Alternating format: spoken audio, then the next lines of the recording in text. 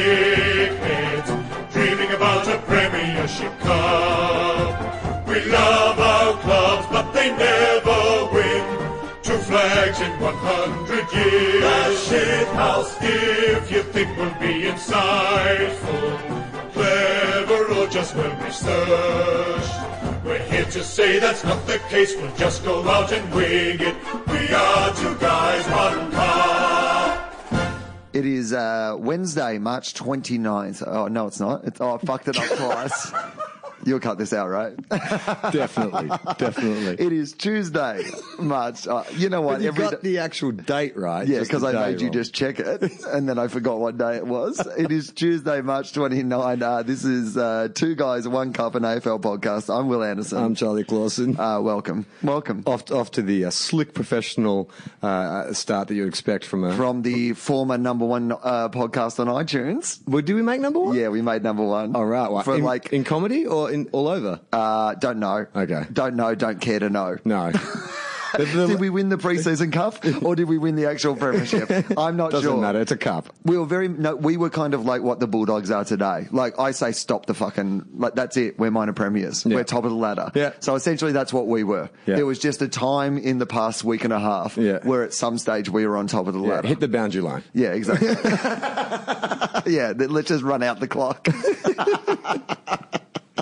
So it was a huge week in football. I don't think that term's been appropriated yet in any AFL coverage. No, everything about this podcast is original. And Will, you've got a big smile on your face. Oh my God. Why would that be? Crazy. Like it's because this is the year. It's reverse the curse. I said it at the President's Lunch. We went to the Bulldogs President's Lunch on Sunday and they did this kind of panel called Off the Leash because of the Bulldogs, Charlie. Oh yeah, I get it. You see? Yeah, Off clever. the Leash. It's clever, yeah. And I did love because they tweeted a photo of it today, and I'm up there with Peter Gordon, who's the president of the club. Yeah. I am up there with Luke Darcy, who's a legend of the club, and then there's me with my beer. Yes, that was the one thing I was going to say. Is when they called all you guys up, I noticed that the other 2 professionals left their drinks at the table. You decided to take your drink on stage with you. The other 2 idiots, the other 2 people who didn't realise at the time that Peter Gordon was going to do a 25-minute speech about how he's not doing a speech this year, and I would have time to drink lots of that beer. Well, I sat there on the end doing nothing. Yeah, so, but that was great fun, and I did put forward my theory that I put forward first here on the podcast, which is this year is the reverse 61. It's 16. We've had a 62-year rebuilding period, and we're ready to go. This might be the year. But as Peter Gordon pointed out, you said because 1961 is reverse of 2016. He said, actually, Will, I'm not good with math, but I think the reverse is 60. Oh, my God, I've got 61. Oh, shit, what is it? I mean, you're delivering it about as well as he did. I fucked it up. I mean, he really thought that was going to be 1691. That's it. That's the reverse. Well done, Ray, man. Jesus Christ. Yeah, I mean, he did step all over my great joke. I was like, get on board. Reverse the curse. It rhymes even. What the fuck do you guys want? Yeah, it was the most polite heckle you've probably had your entire career. Yeah, it was really like, well, no, technically, Will. It took about 5 minutes to get to it. Fuck up. I didn't heckle you through your 25-minute fucking rant at the start. Anyway, big hello to all the Bulldogs who are listening. But it was and I know some of them have been because one of my comments from last episode was brought up for lunch. Yeah. We actually, it's funny, the media manager of the Bulldogs, we kind of, thought we'd just let him know we're doing this podcast to help promote our 2 small clubs. And he said, oh yeah, I've heard of it. Ooh. He had some interesting things to say about Tom Liberatore. It's like, oh shit, they actually listen. What did we say about Jake Carlisle? Yeah, but that was a great day. I mean, it was we had such a fun day, but to go out there against last year's minor premiers and to play that brand of football, it was so exciting to watch. I don't know if it's rare that I've had a more fun day at the footy because it was one of those classic ones where we were 7 goals up at quarter time against a team that can't score 7 goals. Yeah. And then just for the rest of the game, you could. But what I loved the most was I went to the bathroom in the 3rd quarter. Also, if there's any CCTV footage of that day, because I'd had quite a lot of beers and it started really early. So I may have, when I went to the bathroom, those like little bowls of Easter eggs they had? I may have grabbed a whole handful and shoved it in my pocket for later. But, in the bathroom, everyone was still at 3/4 time. They were still muttering about how against St Kilda we'd lost by 60. Like, that's the pessimism of being a Bulldogs fan. I would think also at a Bulldogs game, someone stealing Easter eggs is probably the least of what people are worried about people stealing. I mean, mate, yeah, exactly. They normally steal the Easter eggs in the car. They're in. The Easter eggs are just incidental. It was very exciting. Michael Chamberlain, it changes your whole day, because I went to my show and I was in such a good mood. Yeah. Michael Chamberlain, our dear friend Michael Chamberlain from the Junk Time AFL podcast, which is an excellent podcast, he did a gig last night at the Shelf, and the audience wouldn't have got it, because here's the thing about being a comedian: you have to walk on stage no matter what your life has been like that day. You know, you've got to go out there and do your job, and I don't think that Michael would have ever done a gig after Hawthorn had lost. No, not for definitely the minority of his career. I just don't understand if he even knew what that would be like. Well, I mean, good on him for struggling through it.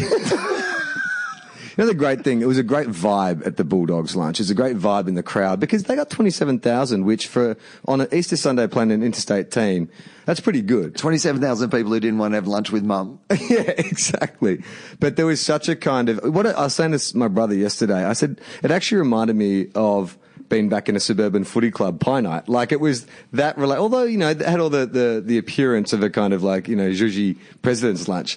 The actual spirit of the day. I mean, what I like about the Bulldogs and what I liked about Peter Gordon's speech is they are proudly claiming that status as we are the Western Suburbs team, you know. They're not trying to sort of say we're going to become a super club. This is what they're about, is the people who support the club and that being of the side of the West. Like, even this whole discussion about the Docklands and, you know, should the teams be moved out? Should it be demolished? And he was like, well, no, this is the Western Suburbs Stadium and we own it, and it's only one train ride for our supporters to come out. I like that, you know. It was really about the fans. He was the Donald Trump. You know, man of the people. You know what I also love about it, though, is that they are a very inclusive and friendly club, and the nature of it is that obviously it's a bit of a smaller club, so it can be a bit more like that. But like, half the room recognised you, like, as in from coming to games with me. Yeah. People are like, oh, Charlie, oh, it's good to have you here. I know. You might be like, you know, you might end up the Bulldogs' number 2 ticket holder. Well, not much competition, let's be honest. It was actually funny. Das at one stage said, oh, mate, we might have to win you over from the Saints. And I was like, look, dude, no offence. If I was going to switch teams, it wouldn't be to an adjacently underachieving team. You're not jumping off the Titanic onto the Costa Concordia. Yeah, exactly. But it was a brilliant day, and they were very, very nice to us. It was a lovely vibe, and we got to sit with Luke Darcy and his 4 kids, 3 of whom are boys, and all play footy, which and I the like. eldest is only like 4 years away from being able to father-son. Beautiful. I mean, that's the greatest shame of St Kilda's, you know, dominant eras is all those players like the Strelos and Nathan Burks, Tony Locketts, Daniel Frawley's all had daughters. So unless there is... You guys will be, like, when the Women's League comes in, we'll be awesome. Awesome. You'll be like the West Coast Eagles that first year. Yeah, totally. It'll be like, look at all these girls. Just the last thing I was going to say was we got to go down the rooms, which was fun. Yes. It's been a while since I've gone down to the rooms and heard them sing the song and stuff like that. Yeah. Although these days you're behind a cage. Yeah. That's always been like that. And actually, I've only been down into the rooms once before after a St Kilda game. And this was a much better experience because the first time I went down, as a player manager, because I'd been hanging out in this box with these players and their families and stuff, and the player manager said, oh, do you want to go down to the rooms? And I said, sure. And he's gone, oh, well, why don't you take my son down? He knows all the players. Everyone knows him down there. He'll be fine. And his son was about 4 or 5. I was like, okay, that seems like a good idea. So I've gone down into the rooms, and the thing about it is you're part of it, but you're really an observer. You're not right. You're not part of the action. You're not sort of welcomed into the warm down area and stuff like that. And fair enough. You're sort of kept a bit to the side, which is fair enough. I mean, literally, I don't think any AFL player from my team should get within a metre of me or they'll fail their hair test. So after about 2... Our club gets like 22 players on their hair test and they're like, we just went to Will Anderson's show midweek and I guess, is that enough? You only need about 2 minutes of being in the room to get the vibe of it, you know. Yeah. So I wanted to go, but then this kid, because I started handing around the lollies that the players get after the game, this kid decided he wanted to stay. And it was at that moment that I realised, oh, I actually don't know this kid. I've only just met him. If I say let's go and he has a tantrum or something and someone comes up to him and says, who's this guy? man? He's like, I don't know. He just took me down to the change rooms to watch other men get warmed down and undressed. Like, it would look really, really bad. So that was my first experience of going to the change rooms. This one was much better. There was no children in sight. Yeah, it was great fun. Like, it was just a really great fun day. So that was very exciting. Yeah. All right. So should we go through? We're going to go through the results. I mean, I've got to admit, I didn't actually see a lot of football this weekend. Good. But seems perfect for our podcast. But that is, I was going to say, that's the time we've set. So the first game was the traditional rivals, Richmond and Carlton. Did you see any of that? I actually did see the last quarter of that game. Okay, so between us, we saw the whole game because I saw the first three. Yeah, right. So we can cover this off. Yeah. Well, even in that last, I mean, the tone of the game seemed to be that Richmond, who were heavy favourites to come in. I mean, Carlton really, they finished last year and lost a lot of players, and it really, no one put much stock in them doing anything this year. Right. But they played really good football. Like, the endeavour was there. Like, well, it seems like Brendan Bolton. Because here's the thing about Alistair Clarkson that we touched on last time, but it really is that thing of like, you know, every coach in the league is one of like Clarko's minions, proteges, right? And so Brendan Bolton he's coached Hawthorn, you know, and he coached Hawthorn with great success, like within that, you know, system that they have, but he obviously knows how to do it. Yeah. And he seems like a really inspiring, friendly, you know, holistic approach. Like, I reckon that Clarko thing is like school teachers, you know? Because Clarko's a school teacher. I think Brendan Bolton was a school teacher. So good at handling young men. Right. And to do what like you want. You have that sort of, you know, thing that you know how to control, like, you know, kind of youth of a certain age, and you know motivate. Motivate as well. Good point. I haven't thought of that. That's what I'm saying. Yeah. Stop being a fucking school teacher. But the world doesn't need school teachers. We need footy coaches. Look, what are you doing wasting your time educating children? I've barracked for the Saints through many times in which they're terrible, got a bad list, or they're on a rebuild or whatever. And the one thing as a supporter you look for when you know your team's bad is effort.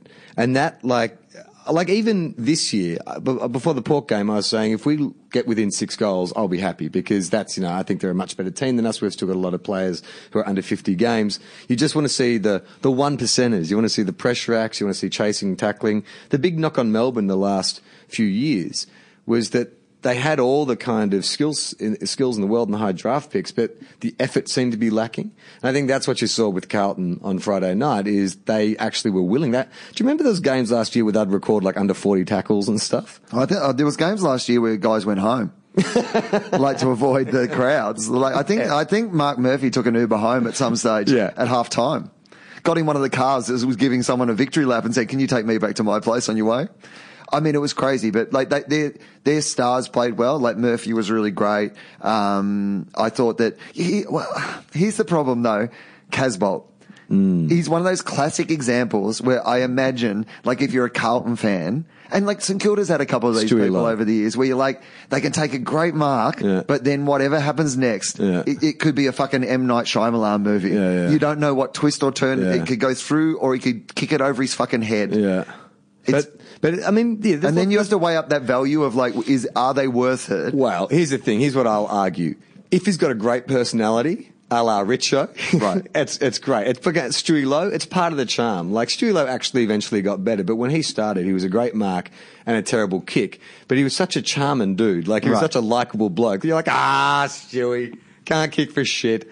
Like, I saw Stewie Lowe miss from the top of the goal square directly in front. There was no way he can miss from that distance, and he did. But the Moorabbin was just like, that's our Stewie. That's our Stewie. So, is what you're saying then, Charlie, that Levi Casbolt just has the pose with more pictures of eggs in his hand? Exactly. 100%. Yeah. Get 18 eggs in your mitts, and no one's going to care that you're missing a few goals.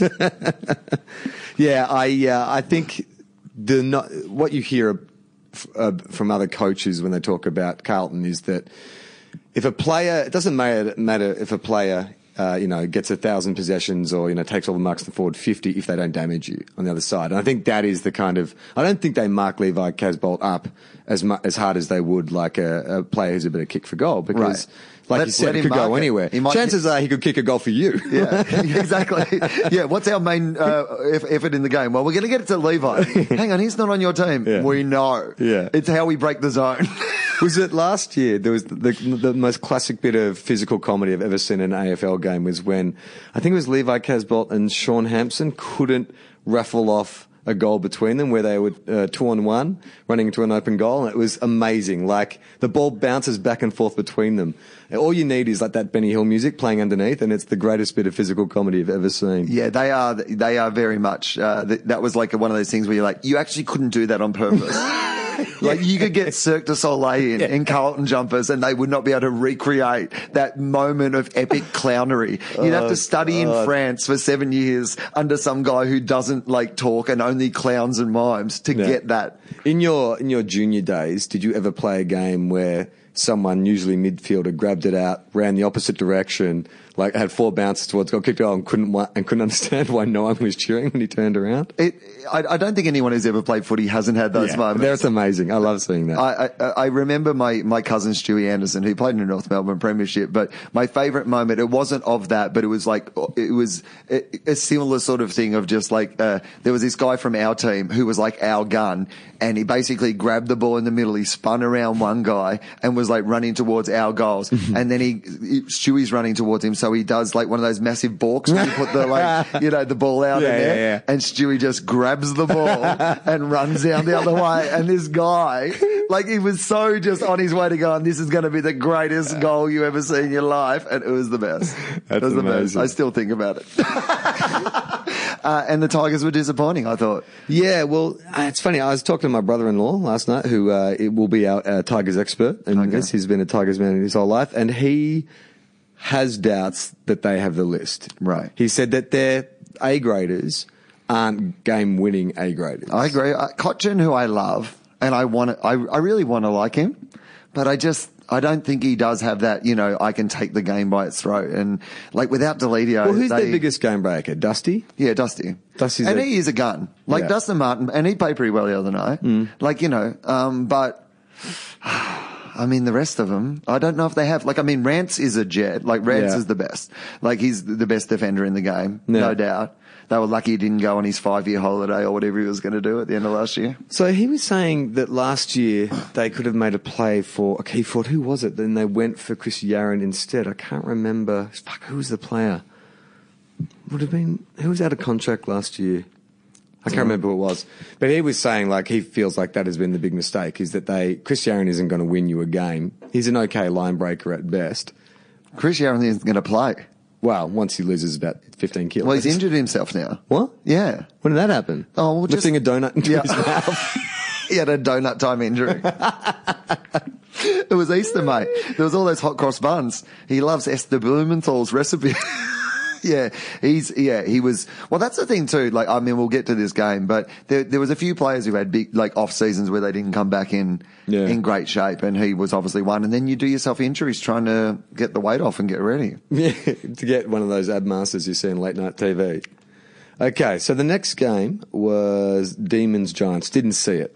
I saw a little bit of it. The big story out of that game, from what I understand, is Jack Watts.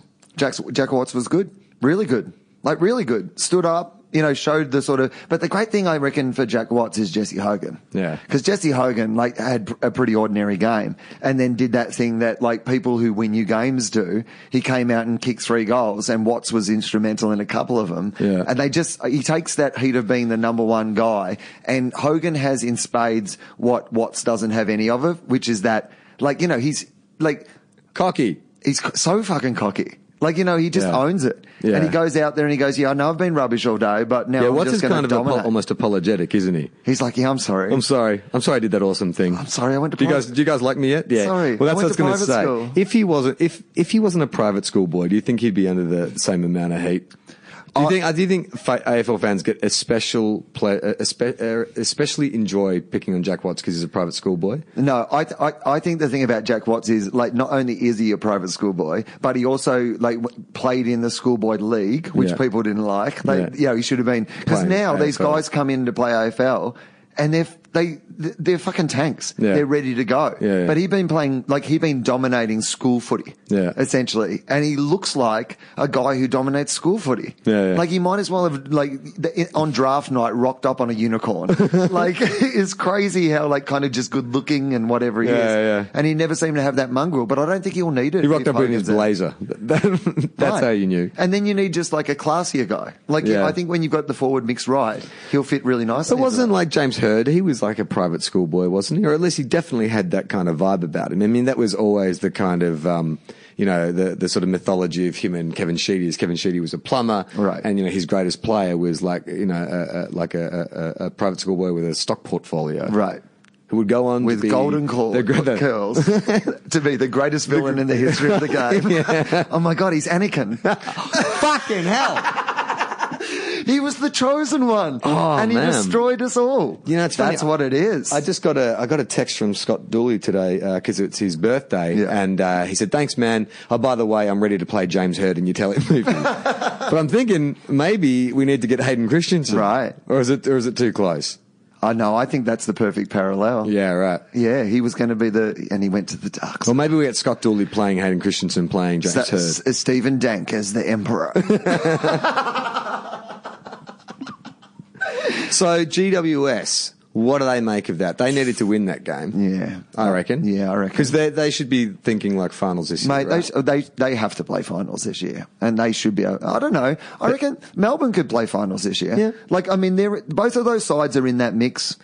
I don't think GWS has start panicking yet. Like a couple that, Ward played really well and a couple of their, guns. And Jeremy Cameron's not playing. He's out, suspended at the moment. So, they've got a lot of upside still, I think, and they dominated the game, to be honest. Like, Melbourne had a good first quarter and a good last quarter and kind of won it in that, but I don't know. I don't think you'd be hitting panic stations, but you wouldn't be wrapped, I don't think, if you were GWS. No. And, Jesse Hogan still hasn't signed from contract watch? I don't think he will sign.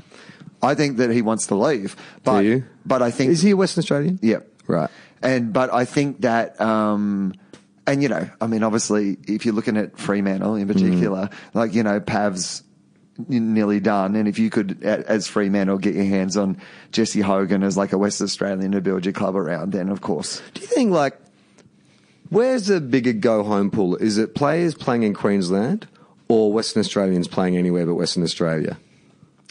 About equal. But you're talking push, like with the refugee debate, Charlie. Yes. You're talking a lot of push and pull factors, and you have to consider them both. Yeah. Basically, no one wants to play footy in Queensland, apparently. Yeah. So if you're from Melbourne, I think coming home from there, or even GWS to a certain extent still, I think there's a come home to Victoria factor. But I definitely think that West Australians love to go back to West Australia. Which makes Daniel Rich the biggest anomaly in that equation. A Western Australian is playing in Queensland. Right. He walks between two worlds. So what did you think of Gaz's return? Suns v Dons. You know what I loved the most about it was? Rodney Eade after the game, in the press conference going, he was a bit rusty and there was a couple of times that he tried to break the tackle and blah, blah, blah, blah, blah. Had 35 touches. Yeah. First run back. Yeah, no preseason. He'll be good for the run. So I read somewhere today that he doesn't do preseason. He doesn't believe in preseason. He's not a big trainer is what he's meticulous about his preparation apparently, but he's not. But this article was saying he doesn't believe in playing pre-season games. No. So he doesn't believe in medicine either, though, Charlie. That was the problem with his fucking shoulder healing. Yeah. That he believes in his fucking Christian voodoo. Was it really Christian voodoo, or is it just he doesn't believe in taking, anti-inflammatories and that kind of shit? Yeah, but you have a responsibility as a professional. I think there's a certain degree with what happened with Essendon and stuff, you have to be careful about what you put in your body.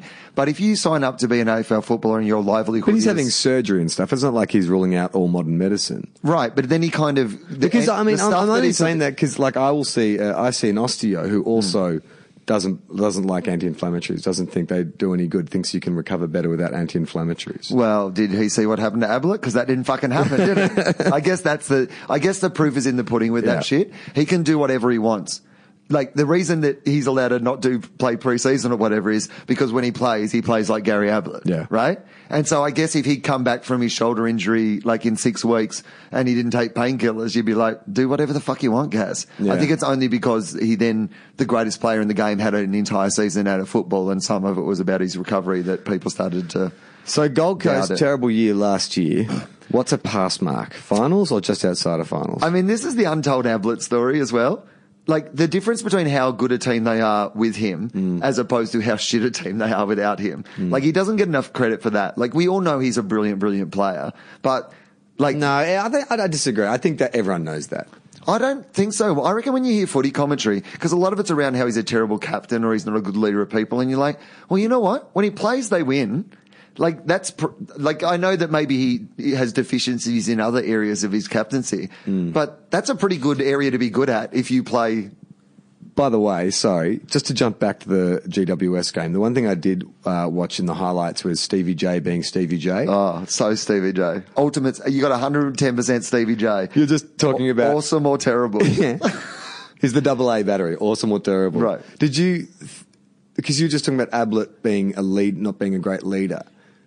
In the report I read, they were saying, well, you know, the disappointing thing about Stevie J and the way he played is that, you know, he's not just someone they've brought across to kick goals, but he's someone to provide some leadership around the club and maybe go into coaching. And I'm like, really? Like, that was the guy that you thought? You don't, I mean, he's never played the game any differently the way he's playing it now. Isn't that what you get? You can't expect Stevie J not to be Stevie J. No. That's what you've got him for. And the problem is, like, I mean, in his last game for Geelong last year, I said this after the game, he showed you every reason another club was going to pick him up and every reason Geelong believed it was the time to let him go. Yeah. Because that's where he's at in the point of his career, where the brilliant isn't outweighing the rubbish stuff enough that for a club like Geelong that felt like they... Yeah. But I could see the value. Like, well, I guess it's where the two clubs are at. But also, I think we're all glad that Stevie J is still playing. Yeah, definitely. 100%. I think the competition owes GWS a debt just for, like, giving him another year around, you know? Yeah. We should all have to have a go. Like, for as long as Stevie wants to play, every club should have to have a go. Yeah. You know what I love is that there are certain players, like when you play junior footy, there's always that guy who plays in the forward line who will have a shot no matter what position he's in. But you would expect that by the time you get to the highest level, where they say you've got to be unselfish, you've got to include your teammates, that would be bled out. But there's some guys who it is such a strong instinct in them to have a shot at goal when they're out of position that they'll defy, like, you know, team directives. That's awesome. Oh, it's great for the game, but you need a couple of players like that. Yeah. I reckon here's something that the AFL could consider in the future. So you see if you like this idea. Sure. So Stevie J might not be good for a club to have all year now. Right, you know, like he's at that point, but you could still, like, you know, see Stevie, you know, making a difference 5, 6, 7, 8 games a year, you know, that sort of thing. Yeah. What if there was a pool of, like, retired but still able to be activated players that any club, so, like, this year, you can just dip in. You can, like, go, we're going to play. So you get two cards and you can play them at any time during the year. Well, there's got to, that's right. And you're like, okay, well, this week we're going up against Hawthorn. Yeah. We're missing our goal kicker. We're going to play Stevie J. Yeah. We're going to play the Stevie J card. Yeah, this week we're playing Geelong. Right. We need a psychopathic backman. We'll get Brian Lake. Right. Keep those guys in the game, you know, but just in a more sort of all-star legendary capacity. I quite like that. I wonder how far you could go back. Could you pull out Lou Richards? It's like, well, I mean, we're going to throw Lou Richards in the midfield. Just for kicks, to be honest. That's what, like, you know how Ross Lyon is famous for resting like half his team when they're 4 games clear and there's only 3 rounds to go? That's when Ross Lyon plays his Lou Richards card. Right. It's Lou Richards into the midfield. Well, it'd be good for those sort of players that, like, don't really want to have to play a whole season, but, you know, if finals came around or something. Yeah. Go to Stewie Dew. Yeah. Right? Yeah, specialist finals like Clark Keating. And so the Bombers. Expected? Yeah, I reckon. No better, no worse than what you think they would do. That was about right, I thought. I mean, the good thing about watching the Bombers play this year is seeing all those kind of like the Mitch Browns and the VFL listed players who've been given a second chance.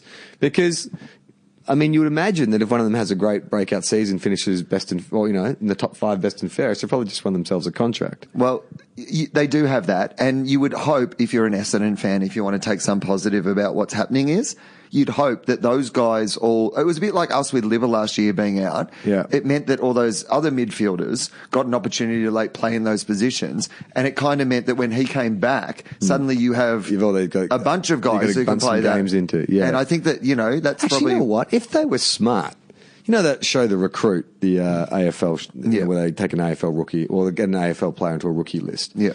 That's what they should have done with Essendon. They should have just done an entire season based around Essendon and followed like 5 players from that group who've come in from VFL or Waffle listed teams.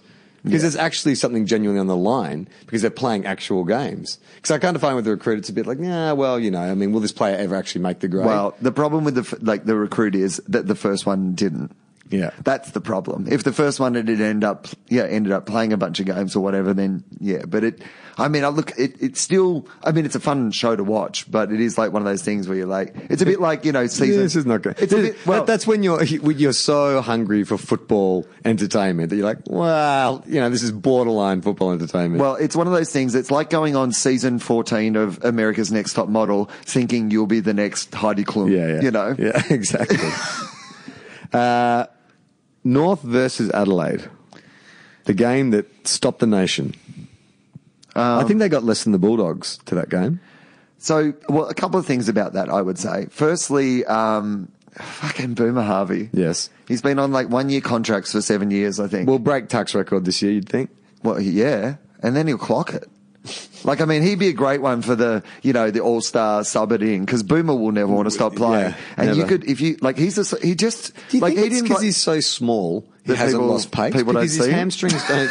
Well, no, it's just I think about he gets in people's blind spots. I don't know. I think I was arguing this with someone the other day who's quite small, and I was saying, you don't get injured because your body parts are little. There's less opportunity if you get injured, and I'm just wondering because he's tiny, and maybe his little hamstrings because they don't have to get stretched as far. I know it's all relative. Oh, no, it's true. But does that make him a more durable player? Yeah, when he falls over, it's not as far to fall. There's that. He still gets to ride the bus at a concession price. Right. That's kept him happy over the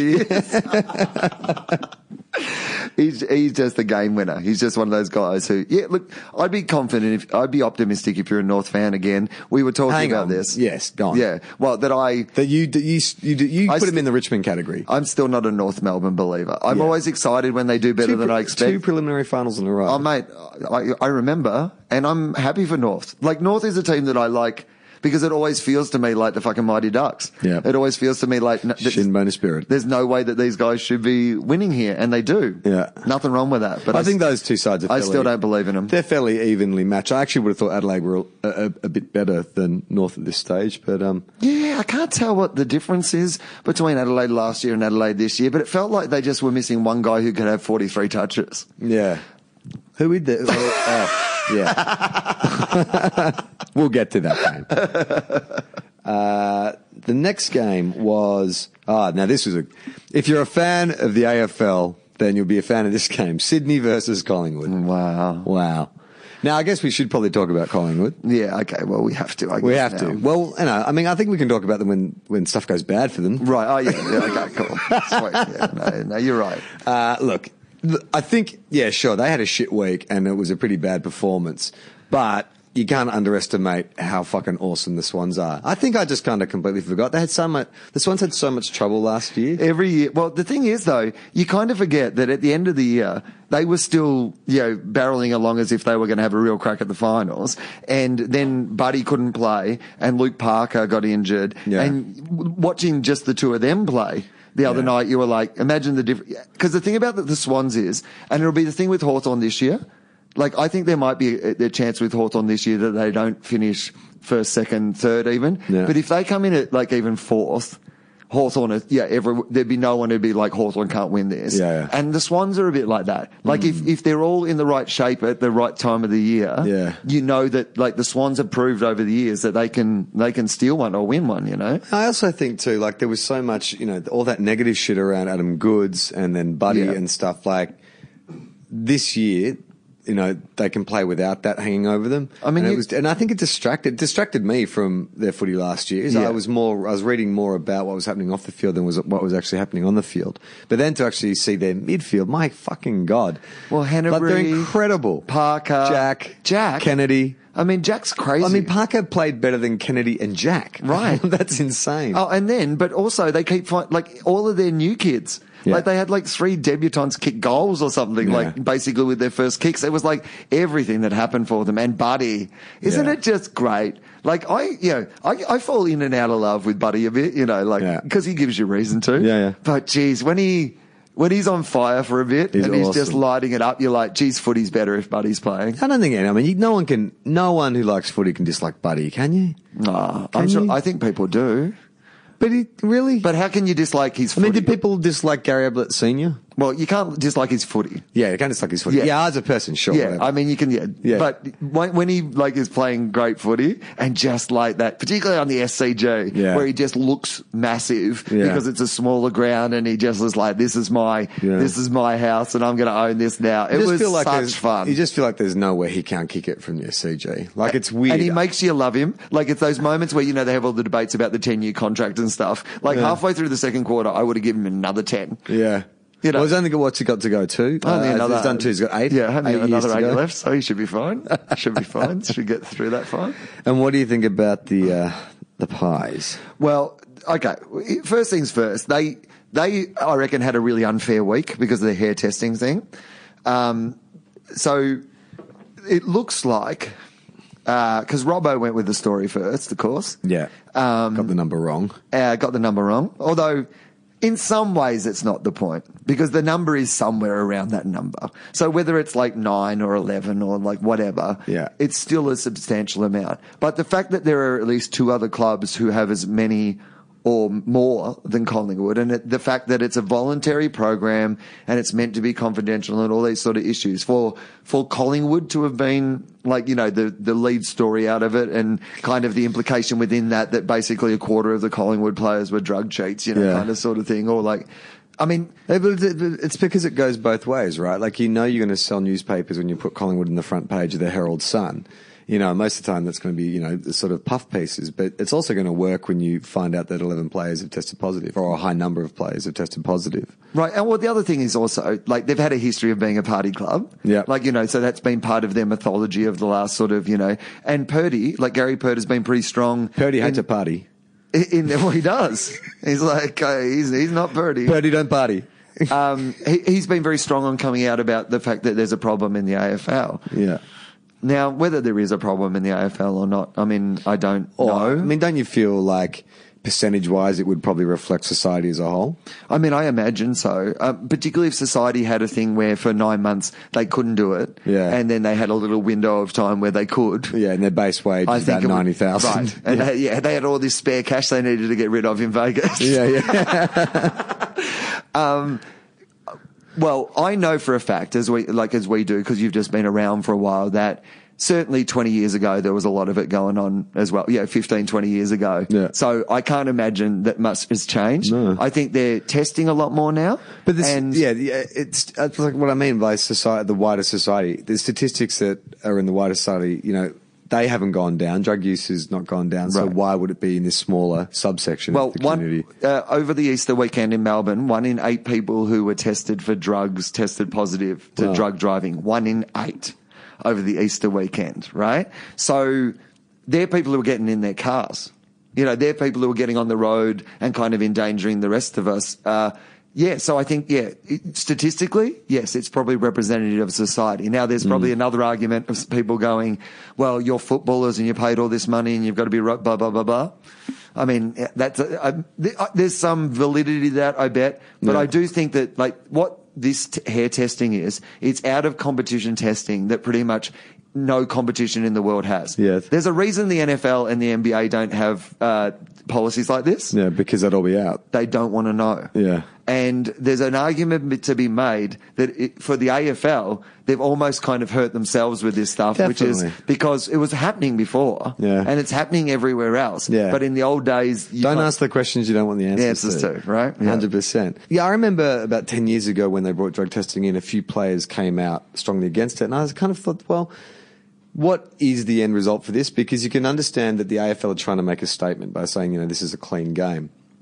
But if it's not performance enhancing, if the game is what you're trying to protect, then you're opening up a whole can of worms when you start moving into things that don't involve performance enhancing drugs. Now, the argument would be from the other side, I think, that there's been some success in the program of identifying people.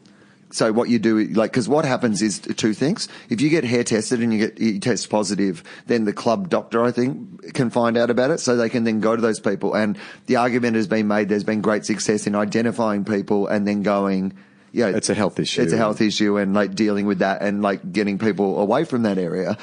But the other, I guess there's a couple of reasons that they're doing it. I think one is to identify people. One is I think they genuinely have a problem and they're trying to, do something about that. Because, you can't turn a blind eye either if you do feel like it's becoming really problematic. Yeah.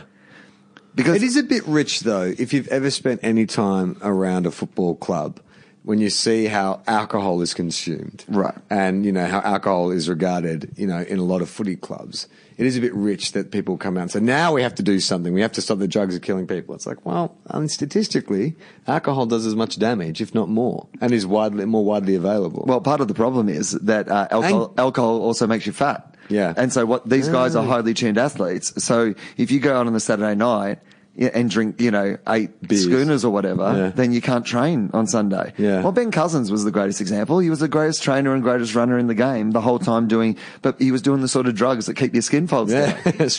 To be honest, they got to get Chris Yarron on some of this shit. He's the only guy at Richmond who didn't have a hair test positive. They're like, Chris, we want you to test positive. Go and hang out with Dusty Martin's dad and lose some of this weight. He's just been eating KFC all summer. Get on the K, get off the FC. The other big thing that came out of the game was obviously Dane Swan's injury, which was fucking horrifying. I'm not one of are you one of those guys who likes to watch replays of injuries? Not particularly, no. And that looked fucking sickening. 2 players landed and basically broke his leg in 3 places, I believe. Yeah. Which is just, they're saying he's definitely out for the year.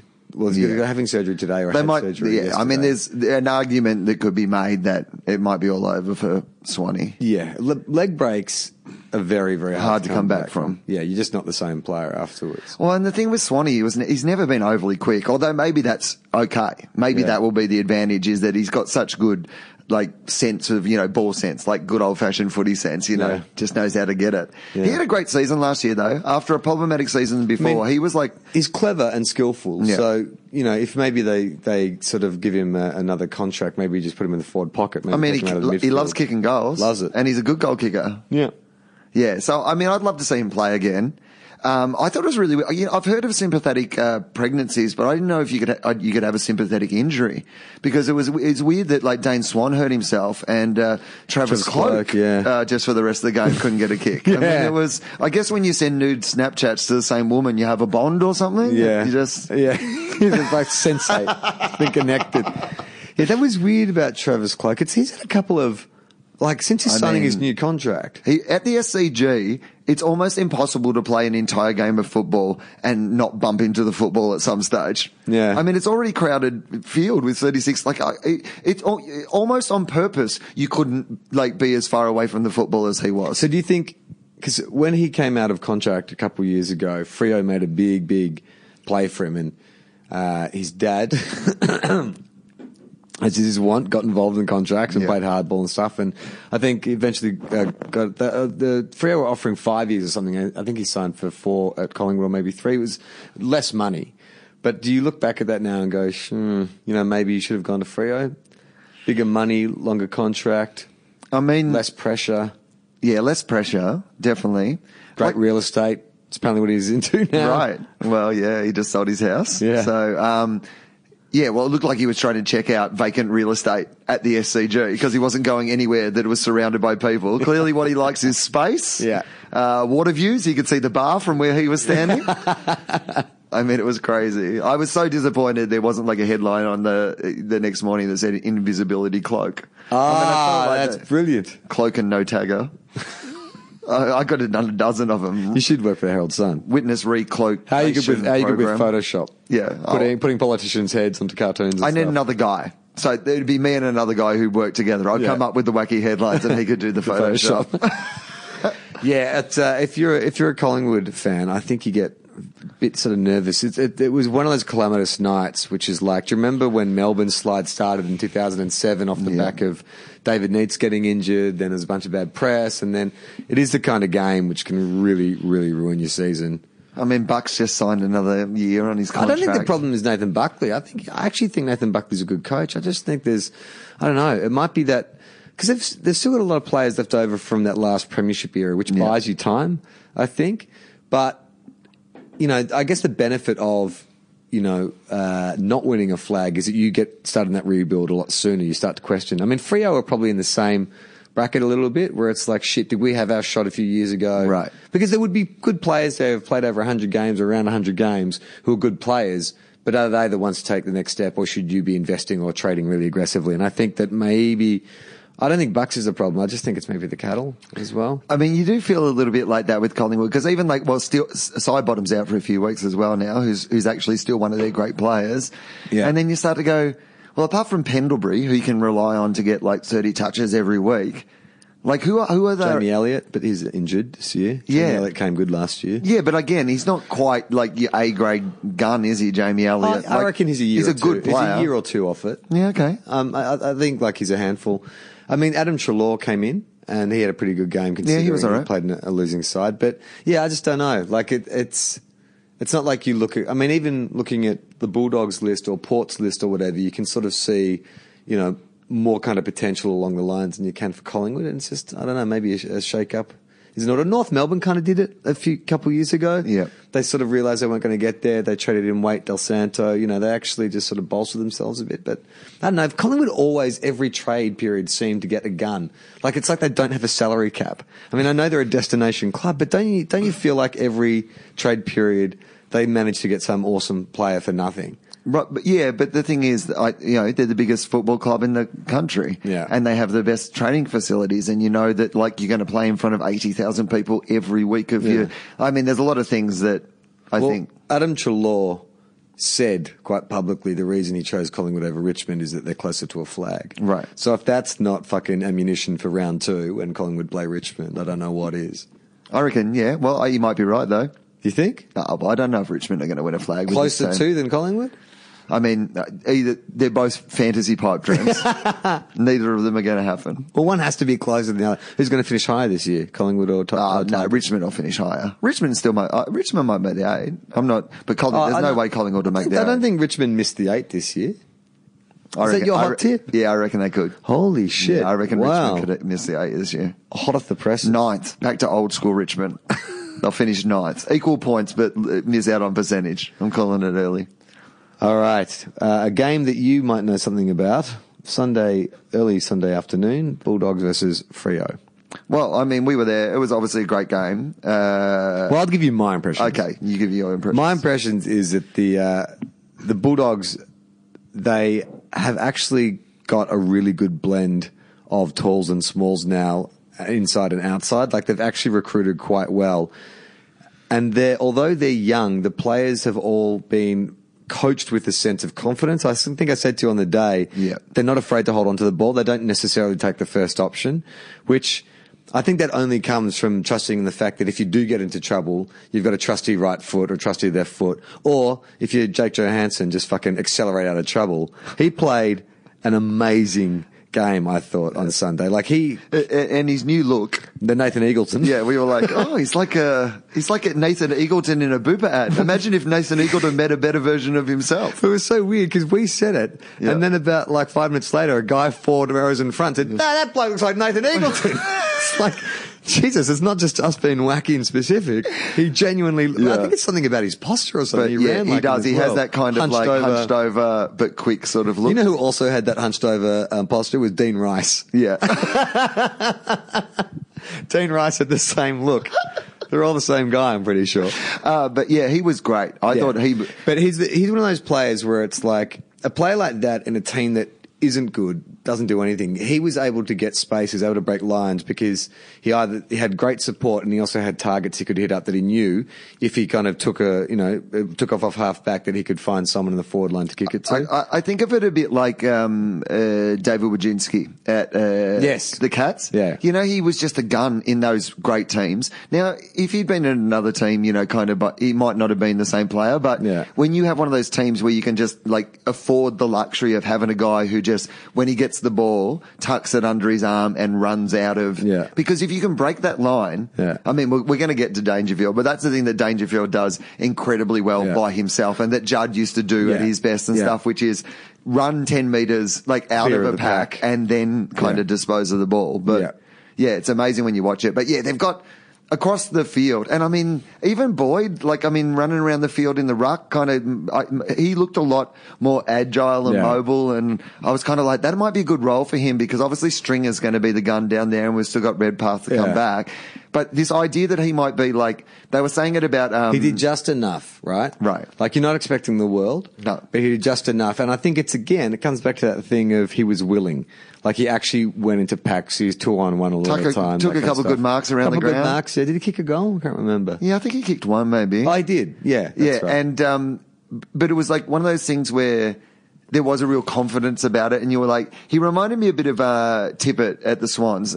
Somebody was saying on the weekend and it's so true that he plays his best when he's playing ruck. He actually kicks more goals when he plays ruck and not when he's resting forward, but when he floats forward while he's playing in the ruck. What was his junior? Was he a full forward or a ruck or both? Ruck forward? Forward, I think. Yeah, right. Yeah. But I think that when the pressure to be the gun and to mark it and have that one shot sort of thing, I think it can be too much for some guys. Yeah. And I think that floating in and using yourself as the ruckman, but then, being an attacking option up front. I think it must be to a case of if you are a tall target and a young guy coming into a team, it takes time for them to trust you. Like it takes time to, especially if, in your first year, you're slow. And you're slow to get rid of it. And you miss a couple. You don't clank your marks. Yeah. So I think he needs a few more games like that because he was quite reliable. He does look lighter than last year. Yeah, more mobile. Yeah. He definitely was getting around the ground heaps better than he was last year, I thought. Yeah, it'd be interesting to see where his eventual final position will be if he'll play in the ruck and switch forward because you've got Campbell, Minson and... the other one? I mean, I don't want to... Ruffy, I guess, to a certain extent. I don't know if Will's going to play a lot. I mean, I think Will be one. Is there a jazz festival on? Yeah, I mean, there's a big jazz year this year. There's just a lot of events on the clarinet calendar. So he's only available every fourth round, because it's International Year of Jazz. Will's failed every hair test, but it's only from hanging out in jazz clubs. Oh. That's sad. I mean, I thought Will Minson, he's one of those players who's got the most out of his career. Don't you think? I mean, and great bloke. He had a good year, 2 years ago, was it? No. Yeah, he was All-Australian 2 years ago. Right. He's one of those guys I'm hoping I'm wrong about. Okay. I would love nothing more than Will Minson to come back and dominate and have a great season because we actually aren't. So who would you be your number one ruck then? So it would be Campbell if fit. Yeah, I think so. And then in conjunction with Boyd and Ruffy probably and that'll do. Right. We were doing a little bit with Lin Jong last year, or they didn't play on the weekend, but we being third man up and stuff like that. Bont plays third man up a bit when they go third man up. So I think that we've got enough. Yeah. We met the Bont's mum. Oh yeah, I know. Mrs. Bont. Mama Bont. Yeah, Mama Bont. She was good though. Yeah, she was awesome. She was really nice. I was like, thank you. I honestly said that to her. You did. I turned to her and said, this is Marcus's mum. And I just went, thank you.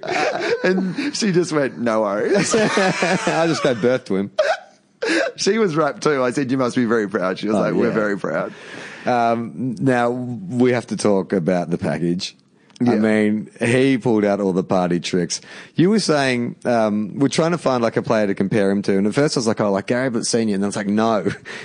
And I don't mean any disrespect to this. He's like Alan Jakovic. Right, but good. But yeah, he plays with the same like flair and cockiness of Alan Jakovic. Like, it wouldn't be beyond him to attempt a bicycle kick over his head to have a shot at goal. Right. He's like that Stevie J, where he backs himself in every situation. But I think he might, I mean, I think he might be better. I think he's as good as his ego thinks he is at the moment. Yeah, I agree. And I think that he doesn't overestimate himself. No. I think he's one of those players that he definitely has that cocky thing, and it's been ages since we've had that. Yeah. Like, I mean, you don't associate that with the Brad Bulldogs. Johnson was like an equivalent type of player, but he was completely humble. But that's what our story. Yeah. Like, our great champion, Chris Grant, like, you know, like, it's not like Kerry. It's not like one of those cocky, strutty... Yeah, dominate. Like, you know, Jesse Hogan in a week says more cocky things than Chris Grant said in 300 games. Yeah. Like... You know, there's just not that, but I mean, Stringer has that. Like, he's got that Jesse Hogan thing, but he backs it up. Like, the thing, you've got to look at his record, and he really does, you know, he has that bit of magic and excitement, and you just can't quite hold him. It's a very exciting, like. You know what he does, which I love, which is again ties into that cockiness, is you've never seen a guy soak up like the walk back to take his shot more than him. He takes a grab, the whistle goes, the crowd cheers, and he just saunters. He pretends to look for an option. Yeah. Pretends. No. Never has a man done the most cursory, like, you know, like when you're meant to check your mirrors before you turn, but you're not really checking. Yeah. That's what he's like. Yeah. If a cop saw me, maybe I could say, no, I checked, but there was never an intention. But he doesn't walk back to take his shot. He saunters. Yeah. Like, he struts. It's fucking like he loves it. It's so funny to watch. But Jesus Christ, the guy can play. I mean, I think I saw him even. He didn't handball. He did. He palmed the ball off. I still think he was trying to touch it down himself, and then someone else got in the way. But still, that counts as an assist, Charlie. Yeah. It's a start. Yeah, and I think our mix is really good. That's the other thing, is that idea that we have some older players, but not a heap. You know, you got Rob Murphy, you've got Easton Wood, who are both still playing, you know, really fantastic footy. Well, Easton Wood took the most surprised screamer of the year. I mean, it's a good mark, but he didn't realise it was coming. No. He only had to wait a couple of days for that to be surpassed by something we'll talk about in a bit. Yeah. All right, enough of Bulldogs for this week. Okay, so Port St Kilda. Which, funnily enough... what was your impression of Freo? We should just quickly... what do you reckon? I was surprised watching that game to realise that they finished well on top last year, that they were minor premiers. I didn't even realise. I don't know. I think that they could easily make, like, top 4 this year. I don't think they'll win it. I think this Ross Lyon is such a good coach, and he's so good with role-playing players. But it's a bit like the kind of... it's a bit like the Collingwood or the Richmond thing. It's like, well, maybe they need to kind of... There's a few players... Well, the thing about them is they don't really lose at inflatable penis stadium. So they win 11 games or whatever, and then, you know, that gets you close enough. Yeah. They just... I trust it. I trust Ross. I don't think that Ross teams stay down for too long, unless it's like major injuries or, you know, personnel issues or whatever. But I think they just had a bad day. And, you know, it's cold, Melbourne. They're from WA. Who wants to come to freezing Melbourne to play football? You were like, they don't seem tanned enough. No, they didn't seem tanned enough. They were wearing their white too. Yeah, they should have looked more tan. Should have really come out. I mean, if you watch West Coast later that night, they looked really tan. Yeah. They looked like a Western Australian player should look. They looked a bit pale. Yeah, maybe that was it. Maybe that's the issue. Do you think there's haven't seen enough sun over the summer or something? Yeah. Has Ross been making them train indoors? Probably. Get them down on the beach, or at least get a solarium in. Yeah, that's a good idea. Solarium, fake tan it. Fake it. We don't care. We can't tell from the stands. No. Instead of Dankarab when you go past the change room, you just smell that cinnamon, that fake tan, that sweet cinnamon smell. Just the trainer there, rubbing it on the sidelines. Yeah. Oh, you're just missing a patch there. Now, mate, don't get on your hands, mate. It gets in the wrinkles of the fingers. You don't want to see that. It looks terrible. So the next game was Port St Kilda. So this game, we missed... Well, we were back at your apartment recording a TOEFOP. And by the time we finished and we turned the TV on, it was the start of the last quarter. And at that stage, scores were level. And so you had to take off to a show, and I stayed and watched it. But also what I thought at that point, I was like, oh, St Kilda have done a great job to keep with them to this point of the game. Yeah. Because we didn't really know what had happened. Yeah, and then we got blown out of the water. It was funny because I spoke to a few of my brother and my mate who's a Saints supporter afterwards, and they said, did you see the game? And I said, I saw the last quarter. And I said, well, the worst quarter. You saw the worst quarter. Because up until that, in the third quarter, we got almost 21 points in front. Up, yeah. So I watched the game back. I just, I sort of fast-forwarded all the Port bits and watched all the Saints bits, so I can't really speak to Port apart from the last quarter. But I think Port seemed really quick, but that was because I was fast-forwarding through their bits. Well, it's Ollie Wines is an absolute gun. He's just an amazing player. He is, isn't he? And Chad Wingard too. Chad Wingard only needs to appear for about an 8-minute period, and he'll just destroy you. And also has that cocky quality as well. Yeah, like he's like a football savant. You know, he doesn't seem fazed by anything, but he's just so driven to excel. Right, it's weird. I'm reading a lot into the Chad. I get that vibe from him.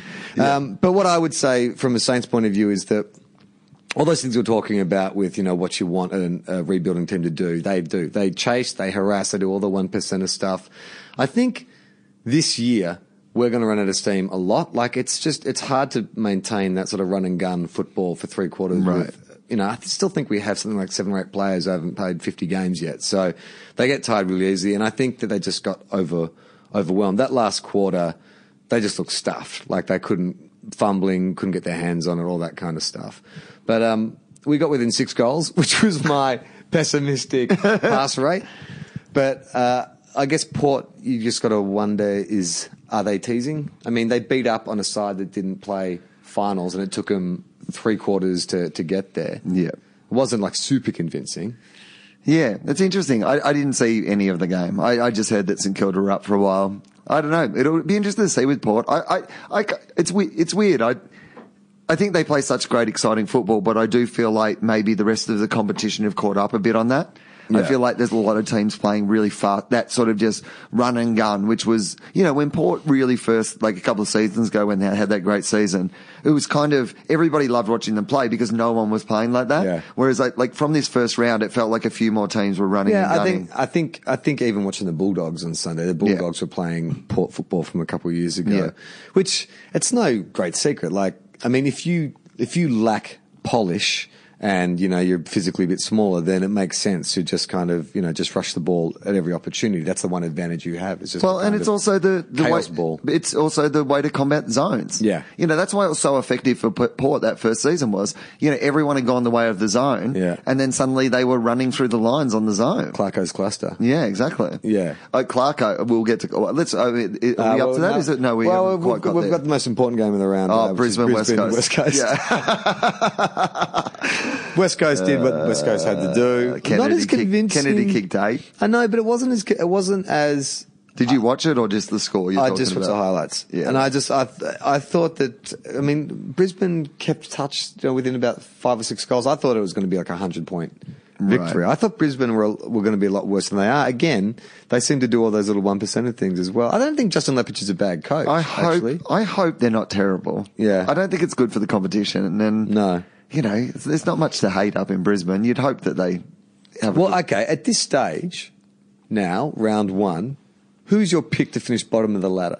Considering that the 2 teams, besides Essendon. Besides Essendon. Considering that both Brisbane and Carlton actually put up pretty good showings. I'd say Brisbane. Collingwood. Ooh, fuck me. All right. There goes half our listening audience. We didn't mention it. That some people are like, we liked it better in the first one when you didn't mention us. We'll talk about it when things are going badly.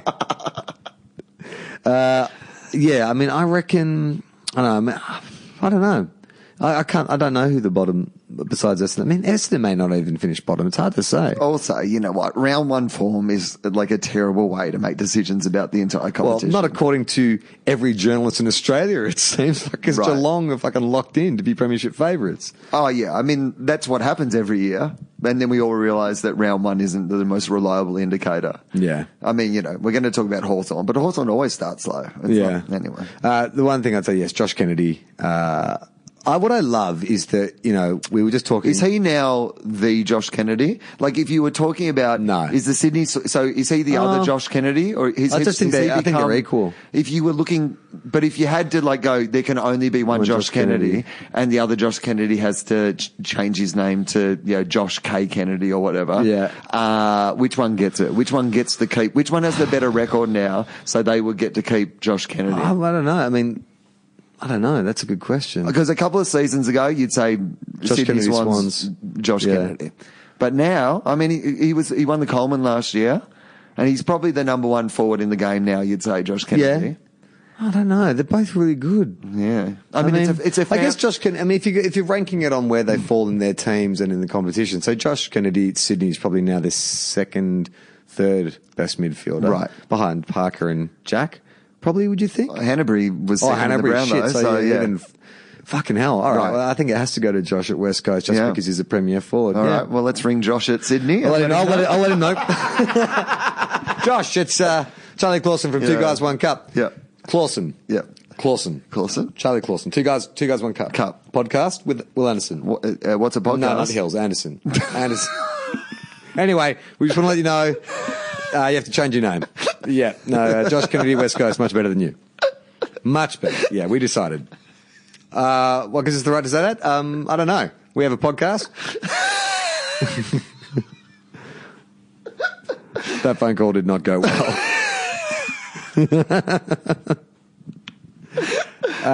Josh Kennedy's awesome. And what I love is that, you know, we talk about Levi Casbolt and Jesse Hogan's bad kicking, and someone at West Coast was smart enough to go, you know what, dude?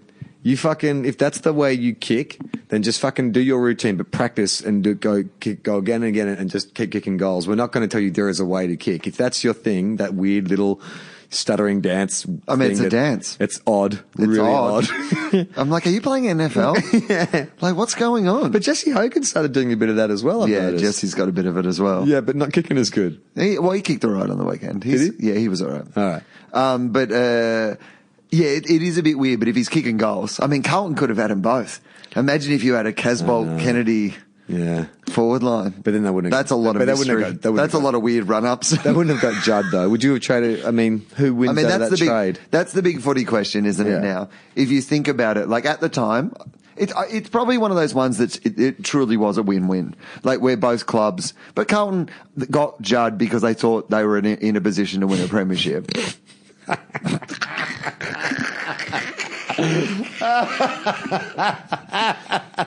And then, of course, they got Mick Malthouse because they thought they were in a position to win a premiership.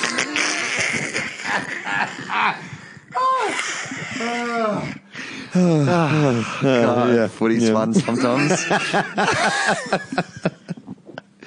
I mean, I think that. I mean, he won a Brownlow there, so you can't be upset at that. No, you'd be wrapped with what Chris Judd brought to the club. Yeah, and who knows what Josh Kennedy would have been in a bad team? It might be like the Chris Dawes thing. Never, sliding doors. Yeah, I don't know why Chris Dawes is the Chris Dawes story. I'm like, he's an underachieving forward. Jesse White, Chris Dawes, but one of those guys who looked like they could have been anything and ended up. What happened to Jesse White? Remember he had that bust out season at Sydney. Yeah, as like because I think Reid was injured, and then Collingwood dumps a shitload of money on him, and then he's like, all right, I'm done. That's it. I play for one. Jesse plays 1 year at a time. He has like some sort of, like he's working for a charity or some sort of small business or something like that now, Jesse White. Yeah. I believe. Oh, really? Yeah. What do you mean? I literally think I remember. What? Yeah. He's still playing football though. He has some business where, I think it was Jesse White that I'm thinking about. Yeah. It might not be, maybe not. But I remember recently someone was on the radio going, one of the packages you could buy for this thing, whatever this business was you got 2 hours with Gary Ablett Jr. Yeah. And it was like $4,500. And I was like, well, maybe we could just buy that Like, and then just interview him for the podcast and go, well, no, we paid, mate. This is for sick kids or whatever it is that I can't remember it's for. Good idea. Yeah. I like it. This brings us all to the final game of the round, which was arguably the best game of the round. Oh, yeah, I think it was. I mean, it was a great game. Exciting. I mean, we met a guy actually at the Bulldogs game, an English dude, a cricketer who is trying to get into AFL, and he said, I'm going to see the Cats Hawks on Monday. And I was like, that'll be a good game. If you to spark a love of AFL, that will be a good game to go to, and I don't think it disappointed. No, I mean, huge crowd, MCG, traditional rivals, and like there's been curses back and forth. There was a Kennett curse, but then of late, because Hawthorn have been so good, they've really there's been and Geelong hate losing to Hawthorn. Yeah. They just hate it. They always play out of their skins, and of course they had the arrival of Patrick Dangerfield. The guy. Holy shit. Yeah. That's all you can say, right? That should have been the headline in front of the Herald Sun today. Holy shit. Holy shit. Holy shit. What the fuck? Not what W2, actually what the fuck. Yeah. We've gone out of our way to, we don't normally put fuck on the front page. Yeah, just fuck, exclamation mark. Just that mark that he took when he was and this is the great thing about, already about the rotations, because, they're having less rotations off the interchange bench. What they're doing is going back to the old thing of because Dangerfield was buggered. He touched it more times than he had in his whole career, and he went down the forward line and tried to hide for a bit just to get out of the way. Kept coming to him. And literally, he mark of the year. It should have been that photo of that mark, just with fuck. Yeah, you know what? This is going to be controversial. That mark is only good because the Hawthorn player who ran in to make body contact wasn't looking where he was going. Cause, if he hadn't run in, Danger just had a clear run at it, but it looked more spectacular because this guy, it was like he ran in to make it look better. Yeah. He ran in to say, here's my shoulder to rest on while you take this grab. Yeah. It was like it was the Globetrotters. Yeah. Hang on. Did he just bring out a little ladder for Dangerfield to climb up? I mean, can you just fucking imagine what that does for a club's membership to have a brand new player do that on the first day? That's a recruiter's dream. The board must have just been fucking popping champagne corks after that. They're 10,000 members up on last year before that game. Wow. And they're saying that's the Dangerfield factor. Because for Geelong, it's not just that they got a champion player, although he is in the top. He's definitely these days top three in the league, I'd say, right? Him and Fife would have to be neck and neck, right? Yeah, him, Fife and Ablett, I think, and I think you've got to, Gary showed that he's not going to be out of that conversation again. Yeah. He's an absolute, superstar, but he's taken it to a different level. But the best thing about it for Geelong is they got him on decent money. They didn't have to sign him for 10 years on a ridiculous thing. He's come on the right sort of money. He hasn't ruined the club, that they won't be able to get better players around him and stuff like that. What he's done for Selwood, taking the pressure off him, is amazing. Can you believe that Selwood is going to be the number 2 player at Geelong? That just doesn't make... but that's amazing. And they work so well together. They've got complementary playing styles. But you've also got this guy who's a good looking rooster. He speaks beautifully. Even after the match, the way that he said, well, the really encouraging thing is, the fact that, the whole team. The whole team. Yeah. And he said everything perfectly. Yeah. Played out of his skin. He's never played in front of that many people. Oh, really? Didn't get intimidated, it turned out. No. Turns out he really likes playing in front of heaps of people who are on his side. It was one of those displays where you were just it's such a great pleasure to watch what is happening here today. It was amazing. Yeah, it was, and he loves it there. He's bought 12 acres of fucking land in Moggs Creek or wherever the fuck he's from. Frank Costa, the smartest man in the entire world, has been employing his parents for 15 years on the longest con of football history. He's like a guy who bought Apple shares in the first week and it's finally paid off. That's amazing. Could you begrudge him if you're if you're an Adelaide supporter? I tweeted yesterday during the game. I said, after he missed those 2 goals in the last quarter, I did say, glad we got rid of him. He can't kick. World's most optimistic Adelaide supporter. The thing about Dangerfield, that he was clearly going all season last year and he won their best and fairest. Yeah. You can't say that he left. He's the sort of guy. And he didn't drag his feet. This is what you admire about him is if he's an Adelaide player, he played out that season better than you could have possibly expected that he could. You're getting a quality guy. It's just, Geelong have It went from a team where everyone was like, okay, Geelong won't make the 8 probably this season, to a team where, but it wasn't just him. Fucking Zach Smith was great, and like they had a really good Motlop that though looked ordinary to me. He came back big, apparently. Right. Came back overweight, and I feel like he was slow on the weekend. I thought he was really disappointing, but it's weird. But the rest of them, there was isn't it amazing? Halves. Yeah, a guy who was like.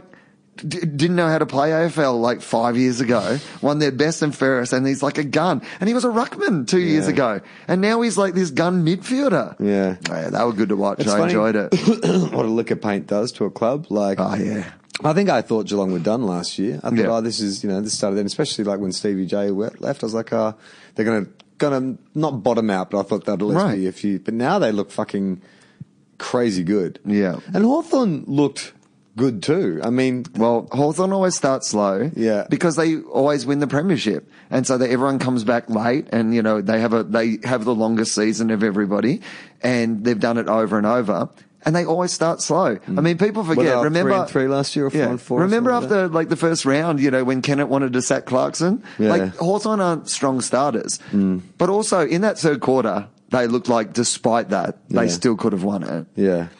I reckon their big problem is going to be Ruffy, because Ruffy's out for most of the season, and now Hodgie's out for a stretch of time. Well, they said it's a broken arm or whatever it is. So 1 week. Well, they said it's meant to be 6 to 8 weeks, and Hawthorn said 4. Yeah. So, because here's what you would love to hear if you're an opposition player, that Luke Hodge is going to be out there with an arm guard on. So, say goodbye to your teeth. Yeah, I don't think it's too. Well, it's round 1, still early to call anything, but I just think that Hawthorn are just too smart to know what they need to do to get to the finals. Well, it was interesting to see. Did you see Clarko left one of the players on the bench for 25 minutes and was really doing some new things with the rotations and stuff? Right. He's always thinking, a few steps ahead, and they had a few superstars who had pretty ordinary days out who won't have that many ordinary days out. But there's also a bit where I think they're missing Hale, they're missing like Ruffy, they miss Lake, and then suddenly all those guys who get to be, superstar outside players suddenly have to be a little bit more of the gun guys, and it's a lot more pressure. Yeah. And Sam Mitchell's still great. Hodgie's still going to be great most of the time. Yeah. Burgon's still going to be great most of the time. But those guys can't be great forever. The one thing we know from the history of watching this game is eventually everyone gets older and slower and it goes away. Yeah. Do you think there's too much hysteria around the results of round 1? Reading the papers over the last 2 days. It's the appropriate amount. That's what this game's about, Charlie. Really, it's like, I must have read at least 3 articles that said like, like under the pump, and it's like, really? Yeah. After 1 round? I don't think you can be under the pump after 1 round. People are though. I mean, I think there's players within the actual teams. There's players who are like, they put in like a Travis Cloak or something like that, and then beyond that is like the coaches. But I mean, if you were Collingwood, you've got to write. You've got to write. You've got to have something to write. Right. That's what it feels like. I mean, everyone these days likes to have a lot of firm opinions. Before we go, I was just going to look. Should we just have a quick look ahead? Yeah, let's do that. Week? But yeah. I forgot to mention the thing that I wanted to mention, which was that Luke Beveridge made me love him even more. Oh, yes. In his press conference after the game, when he brought Doctor Who into the world of AFL, when he said the boys have got to be good in the phone box and also in the TARDIS. And I was like, I did not think it was possible for me to love you more, but now you're dropping sweet Doctor Who TARDIS bits. They've got to be good in the phone box and in the TARDIS. I'm not even sure what that means, but I love it. Yeah, it actually doesn't make much sense, because isn't the TARDIS infinitely big? Yeah, well, I mean, that's what you got to be good at Etihad, and you got to be good at the G. The G's, the TARDIS?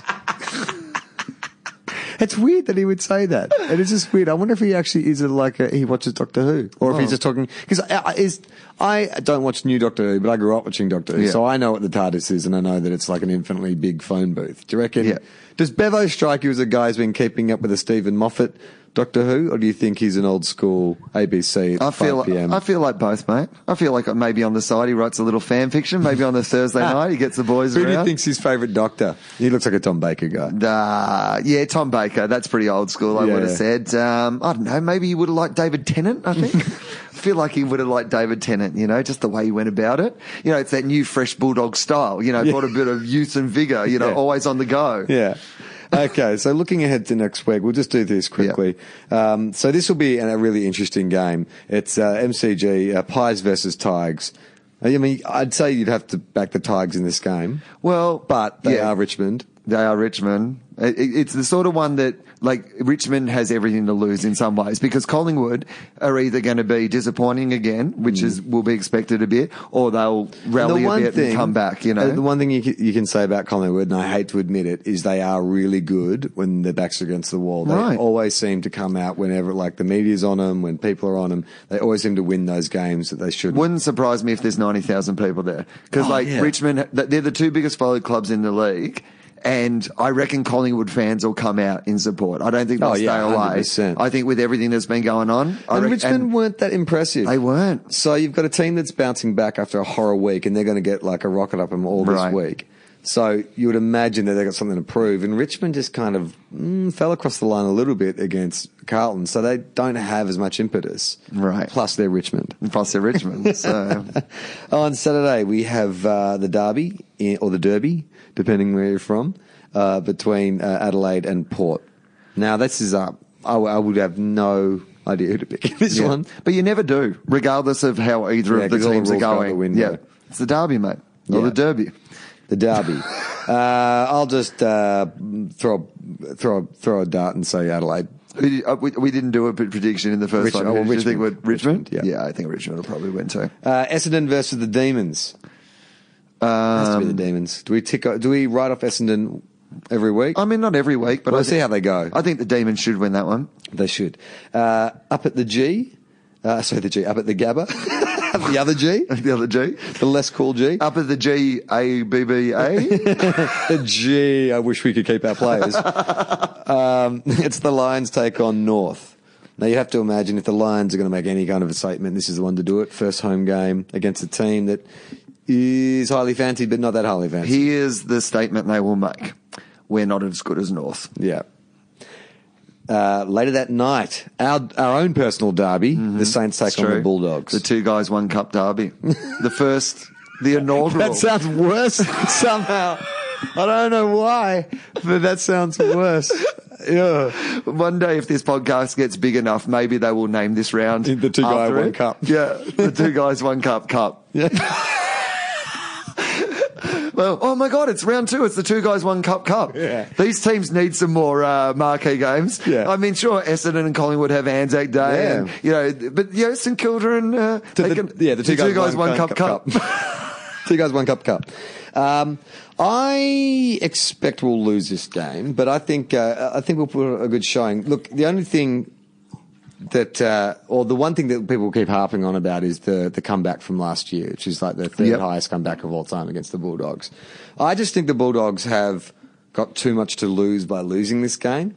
I think the fact that they did lose from so far in front last year would mean they'll be highly sensitive to any changes in this game. They're going to stay on top of us. But I think it should be a good contest. I feel like you guys match up pretty well against us. I feel like we always. I feel like whenever I say St Kilda, I think that's one where we probably shouldn't drop, but I think we. Yeah, definitely a chance. I just think you guys are a bit far advanced. I think a bit stronger, a bit bigger, a bit stronger, but who knows? Well, I mean, the other thing is it'll be a test of the Bulldogs' temperament, which I hope is great. Yeah. And it felt like, on the weekend was, but we've had a lot of positive press this week, and then suddenly everyone's like going, oh my God, the Bulldogs. So it's always interesting to see how that you come back after a week where everybody's been telling you how good you are. And by the way, guys, if you are listening, you are fucking great. No doubt about that, but keep a lid on it. I won't. I will not keep a lid on it, but you guys keep a lid on it. The other thing to contend with for the Bulldogs is Nick Riewold's 300th game. Oh, okay. Milestone game. All right. So, I don't know. Do you feel that milestone games have any particular influence over whether a team wins or loses? Either do I. No, I really don't. I mean, I've seen St Kilda dishonour many a legend over the years. Yeah. I mean, it's almost sometimes rude in a bad season to make a big deal about it. Yeah. Because it basically just says, not only are we not good, but we don't love him as much as you thought. Well, who are they going to put on Jake Stringer? I imagine it'll be Sean Dempster. That could be a good matchup. I think that'd be one to watch. Sean Dempster is a very dour defender, very good in the air, quite quick. Be interesting to see who we play on. I guess Roughhead will play on Revolt. I don't know who normally matches up. I don't know where they're playing Revolt at the moment, though, because Revolt...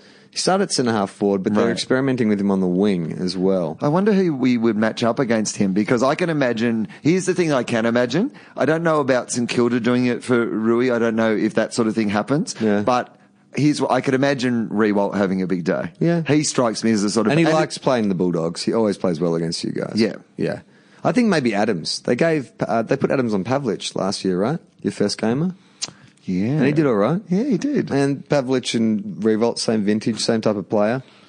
I think it's the obvious call. Great experience for a young player. He played a good game, too, I must admit. As an impartial viewer, he played a really, can take a mark and great kick. Yeah. Bit of confidence. Yeah. Good body size for a young guy. And as they said at the President's Lunch, could we please welcome the Adams family? And you and I both turned to each other and went, click. The only ones at the President's table. We both enjoyed it. We thought it was funny. Come on, guys. Later that night, Freo versus the Suns. Now, this is at interesting Penis Stadium. Oh, no, it's at Freo. Yeah, at Penisville. So Freo. You think the Dockers I think Freo probably. But they'd have to. I think they again need to make a statement because they are a top 4 team. Yeah, and the Suns. I don't know if they travel very well. Yeah, I mean the Sun. Yeah. Sun rises at a different time over there. That's right. They'll win the game, but just like 3 hours after exactly. everyone else. Sunday morning, well, not Sunday morning, Sunday early afternoon, Giants take on the Cats. The Cats should win that. Them. Although it'd be interesting to see if the Giants make a statement after a poor first one. Be interested to see how Stevie J goes against his old club. That'll be interesting. Yeah, he'll probably forget. Just kick an own goal. Oh, yeah. He'll be drinking sunscreen on the bench. Forget where he is. Great game coming up at the MCG on Sunday afternoon. Hawks versus West Coast. Battle of the Birds. They'll plug this as grand final revenge, which it never is. Yep, no. It's not. Because unless you have to hand over the cup. I reckon West Coast, they look pretty good. Again, Hawthorn, Pride, MCG, it's their turf. PTSD for the Eagles. I'll say Hawks on this Should be the game of the round, though, you'd think. You'd think. I reckon that'd be. Do you think any part of you think it could be a rout the Eagles' way? No. No rout? No. What's the largest margin either team would win by? I reckon it'll be close. Okay. I reckon it'll be like a 20 to 30 point maximum margin one way or the other. Okay. I just think West Coast are good and they want to prove that they're consistently good, but I can't imagine Hawthorn are going to lay down after, they'll want to make a statement, I would have thought. Hodgie will come on at half time. Hodgie will just... arm and all. No, he'll just get a couple of them in the car park with his cars. And the last game around is the Blue Baggers versus the Swans at Etihad. That'll be slaughter. I mean... Buddy at Etihad, roof closed. Massacre. I mean, yeah. I mean, they were good, Carlton, and we went pretty hard on them round one, I've got to admit. A lot of Carlton supporters. And I kind of felt bad because the Carlton supporters who got in touch with us to say you went hard on Carlton also said, I understand. And I understand. And we're terrible. Right. And I was like, that's not an attitude I'm familiar with Carlton supporters because I grew up in the 80s. I know. When they were the most arrogant that's supporters. That's why we still take pleasure in their... Because they were so arrogant. But I feel like they've learnt lessons. They've eaten some humble pie. Apart from Vaughan Kerr, who is still maintaining that the Blue Baggers are a premiership team. He said that we needed to talk about Cripps, and we should talk about him just for a second because he is a gun. He is he's definitely the shining light for that football team. Yeah, well, he's future captain, right? Give it to him now. Yeah, you know what? Just give it to him. Well, who's it? Murphy's there. Murphy. Yeah, no. Murphy should stand down. Stand aside. Stand down, Murphy. Yeah, just give it to him. He could be the Wayne Carey or the Chris Judd or whatever that you build a club around. Yeah, exactly. To be that good in a bad team. Joel Selwood, like when Joel Selwood got it at but Joel Selwood stepped into a fucking premiership team. He's playing in a fucking shit team, and he's that good. It's a big. But what I'm saying is Joel Selwood had a lot more people that they it was a premiership team. There was a lot of people there that could have been the captain of that club, and they went to Joel Selwood quite early. Yeah. Sometimes I think, despite the fact that Mark Murphy, I thought really played really well the other night and probably leads the club fine. I just kind of figure their next generation is going to be his generation. Who's the next captain for the Bulldogs? It's an interesting question. Bont, maybe? Yeah. Maybe. I don't know. No, I don't think so. I think there's a few people who could definitely be it. I don't know enough about round the club to know who's the kind of leader in that regard. But I know that there's a lot of young men that they rate pretty highly with leadership skills. So I think at St Kilda would be Armitage or Nunes look like the two most likely candidates. Armitage probably. Yeah. That's the one that people talk about as being, he coaches out in the field and stuff. When Channel 7 have to do one of those things where, can we mic someone up? Right. It's always Armo. Yeah. Because he goes out normally it's just guys grunting. Yeah. Or saying fuck. So they just have to bleep it. Yeah. That's just a funny thing, right? You see that, right, where players swear, not at the umpire, but to the umpire. Right. But that's an abusive language? If you're not actually threatening them, you can say fuck. I don't know if even you've got to be a bit careful about saying fuck, I think, at all these days. Yeah. Yeah, right. Yeah, I think they're getting a bit more cracked down on all that. Yeah. Well, it's because it's open microphones everywhere, I think. Yeah. Good point. Well, that wraps up round one for Two Guys, One Cup. I'm Charlie Clausen. No, I'm Will Anderson. And what do we do at the end? Did we do something last night? I think we just finished like that. Oh, we just finished like that. Yeah. All right. Well, listen again. Rate us on iTunes. Oh, yeah, What about that? We should tell people about that. Yeah. You can rate the podcast on iTunes, and you can listen to our other podcast, TOEFOP, on iTunes or omniapp.com. But if you rate the podcast, obviously it's a brand new podcast. The more you rate it and that sort of stuff, the more that, people get to find out about it. So if you could do that, if you like the podcast, that'd be really handy for us. And now we're finished.